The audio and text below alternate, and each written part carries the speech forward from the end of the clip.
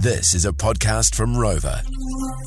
Health and safety gone mad off a story out of Australia, and I hate roses as far as the tree or the bush goes. Suck. What's that? They flower once a year, and then you got to look at this hideous skeleton of a plant. No thanks. Okay. People look after them for 50 years just for flowers once a year. Go to the shop, Mate, that is $7 from the survey. Some of the best flowers you can get.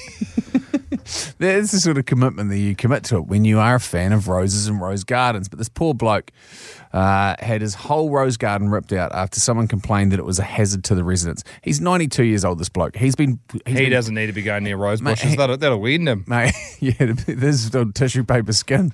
He'll be shredded. Never heal. 92 years old, 50 years he put into it and gone. So that some silly sausage doesn't hurt themselves. It's probably going to be him. They're trying to save his life. That's what I reckon. He's on the rat poison. He's on the thinnest, on the tissue paper skin. My grandma once weirdly just rubbed her leg against the car door and it ripped, because that's what old people's skin does. And it didn't heal for 6 months. Something to look forward to.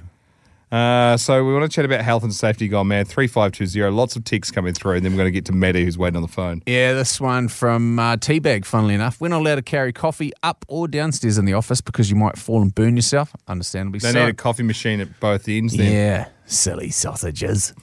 Alex OC.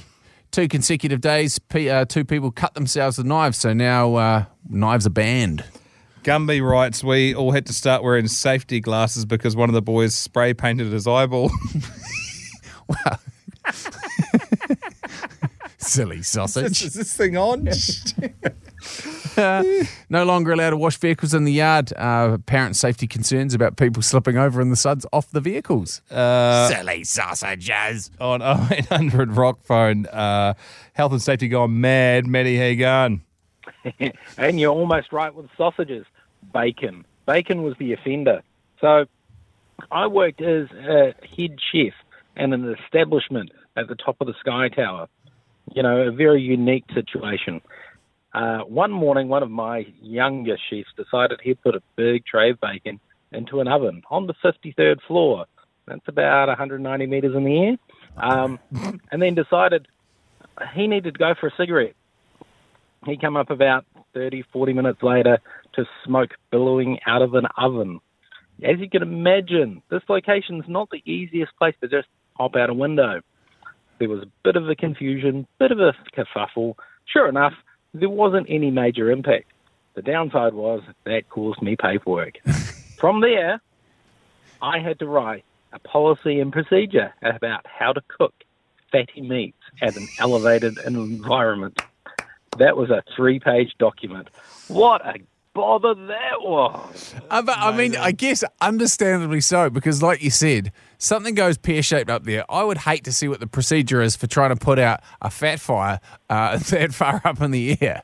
Even the dyno lift on a fire engine, no chance of getting that high up. No, exactly. But, you know, there's systems in place for safety up there. But the nuts and bolts of having to put that procedure together was absolutely farcical. But it was required. Mark, I find it silly funny. Sausages. Massive silly sausage. Mark, I find it funny he went out for a cigarette break and then in turn he made the entire Sky Tower look like a burning cigarette. Good on him.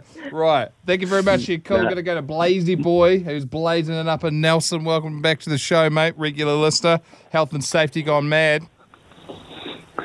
Yeah, indeed. I'm a health and safety rep myself. We work with a lot of needles and broken glass, and you name it. All that stuff you don't want. But we have a SOP to use a stapler. Hang on.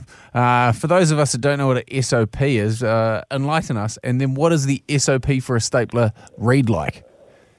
Well, I haven't done it for a while, but it's pretty much just a piece of paper saying you're trained to use it properly. The standard operating procedure of a stapler is what? Make sure fingers are clear. Pretty much. Oh, thankfully you've saved some silly sausages with it. We've had craft SOPs for craft knives and you name it. There's an SOP for it these days. That's great stuff. Part of me, thank you for your call, Blazy. Part of me wants to go, who's had the worst stapler injury? And just see, if there's any need for it. Yeah, exactly. If you caught your finger in a stapler, I mean, obviously, I'm not... die. I'm... Correct. Fill the form out, mate. We want to make sure you got your qualification, your doctorate in stapler using. So here's a stapler. Hit the top of it when some paper's in front of it. Yeah, okay, cool. Job done.